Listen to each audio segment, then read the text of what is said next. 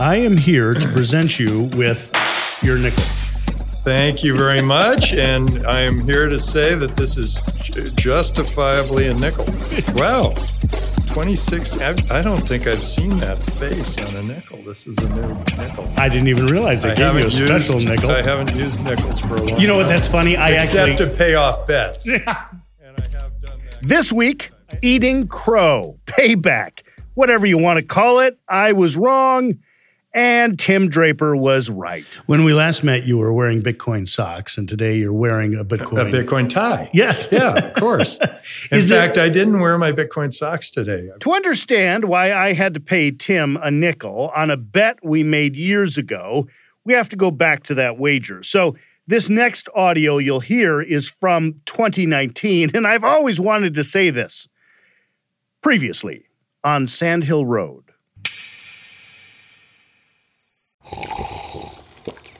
That's not just the sound of that first sip of Morning Joe. It's the sound of someone shopping for a car on Carvana from the comfort of home. That's a good blend. It's time to take it easy, like answering some easy questions to get pre-qualified for a car in minutes. Talk about starting the morning right. Just like customizing your terms so your car fits your budget. Visit Carvana.com or download the app to experience car shopping the way it should be. Convenient, comfortable.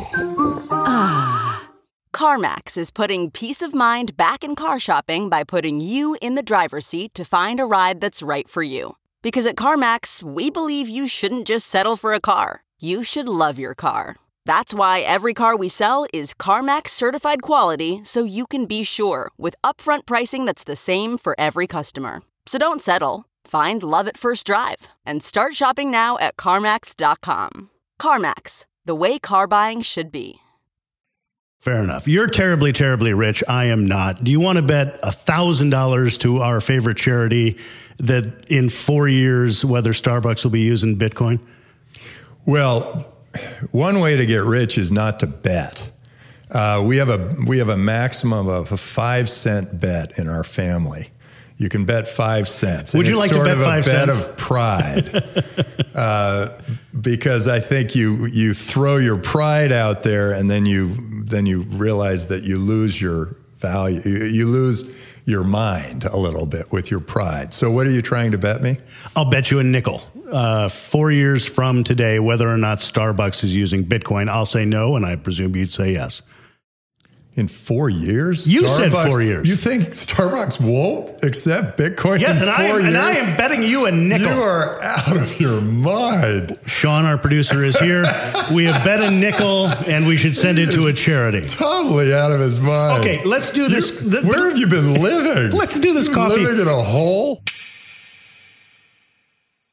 Well, it's a new way to pay for that latte. Cryptocurrency. Starbucks has already been accepting Bitcoin, and now we're going to pay with Bitcoin using Strike app. El Salvador just became the first country to make Bitcoin a legal currency. But here's why this step, la ley de Bitcoin. Lawmakers in El Salvador broke into applause after voting to approve Bitcoin as legal tender on Wednesday. So that's your backstory. I bet venture capitalist and die-hard Bitcoin fanatic Tim Draper a nickel that Starbucks would not take Bitcoin in the following 4 years. And then El Salvador announced Bitcoin as legal tender, and, well, there are Starbucks in El Salvador, and 1, damn 2, it. 3, 4, 5, 6. I can go on.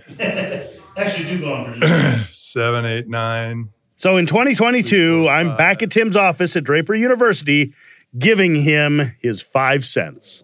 So we made that bet in March of 2019, and we gave it a 4-year time limit, which gave you until March of 2023 to be proven right. You were proven right much more quickly. El Salvador made Bitcoin legal tender September of last year. Whether or not this they're using OpenNode to accept Bitcoin down there. They have it at McDonald's, at Starbucks. They have it at all the chains.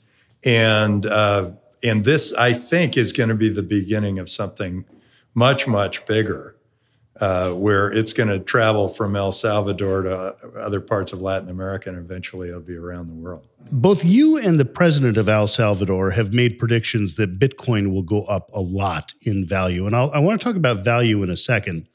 But I want to start with the concept of a currency moving around in value. People get upset when we learn that the dollar buys 6% less today than it did this time last year. That's inflation, against a basket of goods. But Bitcoin itself, since its highs in November, is down something like 30%. Well, wait, one Bitcoin is still worth one Bitcoin.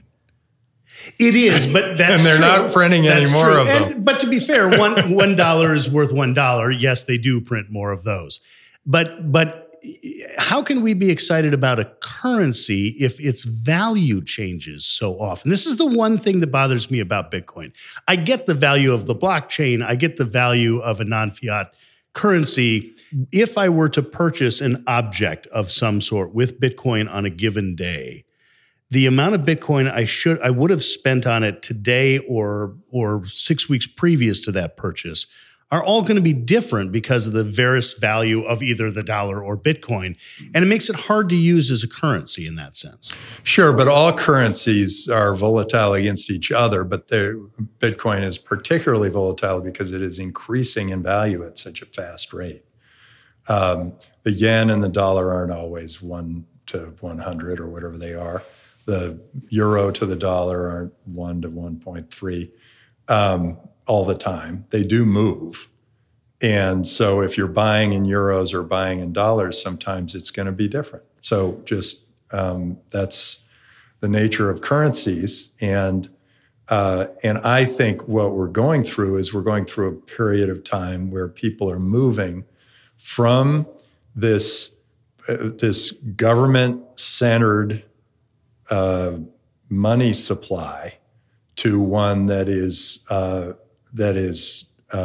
trust-centered around a wonderful software program that somehow has allowed us to have a very secure, very trusted third-party system. And that system is global, and it's open, and it's transparent, and it's decentralized, so no one politician can decide they're going to print 3 trillion of them and drop it in value. One of the things that economists and financial writers are saying about the recent loss of value in Bitcoin is that because of these interest rate fears, that investors are taking their money out of more speculative things, tech stocks, Bitcoin, that kind of things, and putting it back into bonds and whatnot. And you're nodding, so you agree with that premise, Jeff? Yeah, that is all true. Okay, I think that there are investors who looked at Bitcoin and other currencies as speculating, and those investors are the ones who are leaving. The ones who are hodling are the ones who are believers in this new anthropological leap that humanity is going through. The internet was step one. Suddenly we were all connected. We could all trade across border. We could use in a virtual world, we can trade across borders. We don't need to travel thousands of miles to get to the place that we're going to do our business. And so then we now have a currency that operates effectively in a virtual world. And a bigger and bigger part of all that we do and all of our businesses is going to be virtual. It's going to be a part of the metaverse or whatever it is that we end up doing. And more of business is done in a virtual way. Less and less of it is done in the physical way. And so, I mean, if you're thinking about currencies in that way, you're saying, yeah, fewer and fewer needs for dollars to pay for things in the real world when we can operate much more of our life in this virtual world. And that's what's happening. We order our dinner online. We order our cabs online. These are not paid. They don't have to be paid in physical dollars. So we operate our jobs online. In fact, people in California are second guessing the idea of hiring from California because there are so many regulations that have been piled up on any California employer for hiring California people that if those people are just going to work virtually, you might as well hire from somewhere that doesn't have all of those regulations in place. In a lot of places, you pay lower salaries too. Mm-hmm. So there is this this world that now is completely open.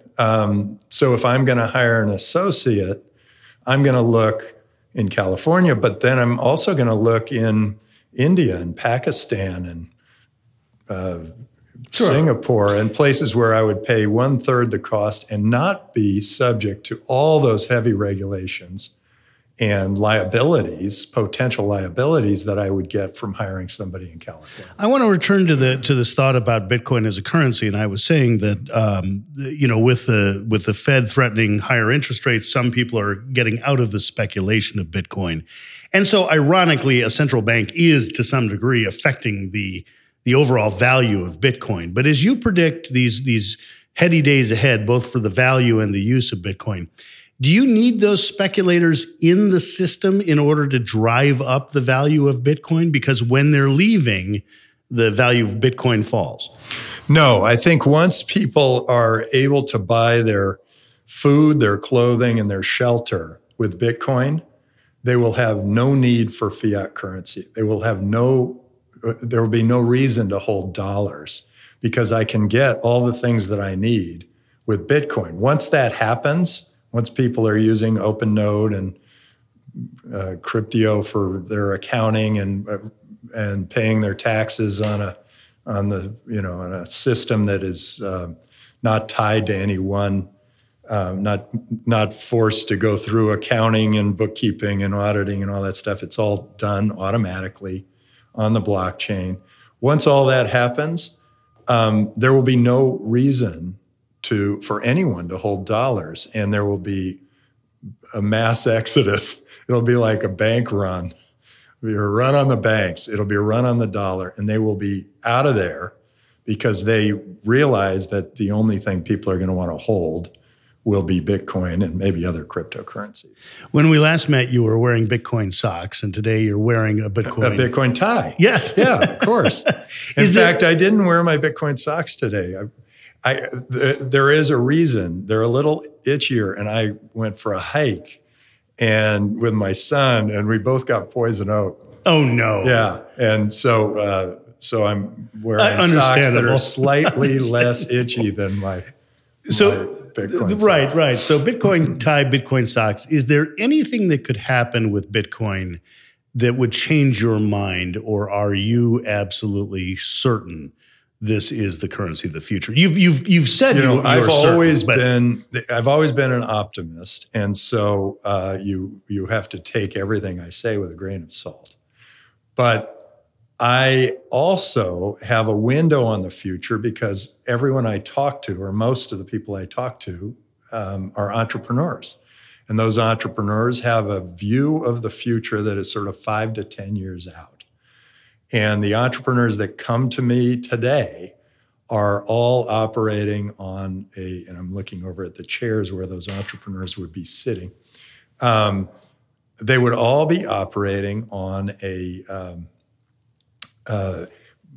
in a world where they believe that there is a metaverse that is completely operated with Bitcoin and other cryptocurrencies. That is what I am seeing from the entrepreneurs that come into this office. And that is usually something like 7 or 8 a day. And those are the images I have of what the future looks like. So I have kind of a window on the future. And my window on the future says there is going to be a moment where you don't need to speculate on Bitcoin anymore because it is a part of us.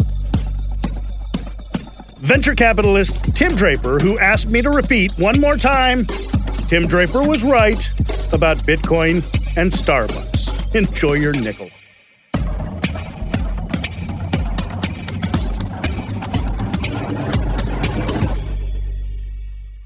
Sand Hill Road is produced by Sean Myers under the leadership of Sarah Bueno and Stephanie Adruni.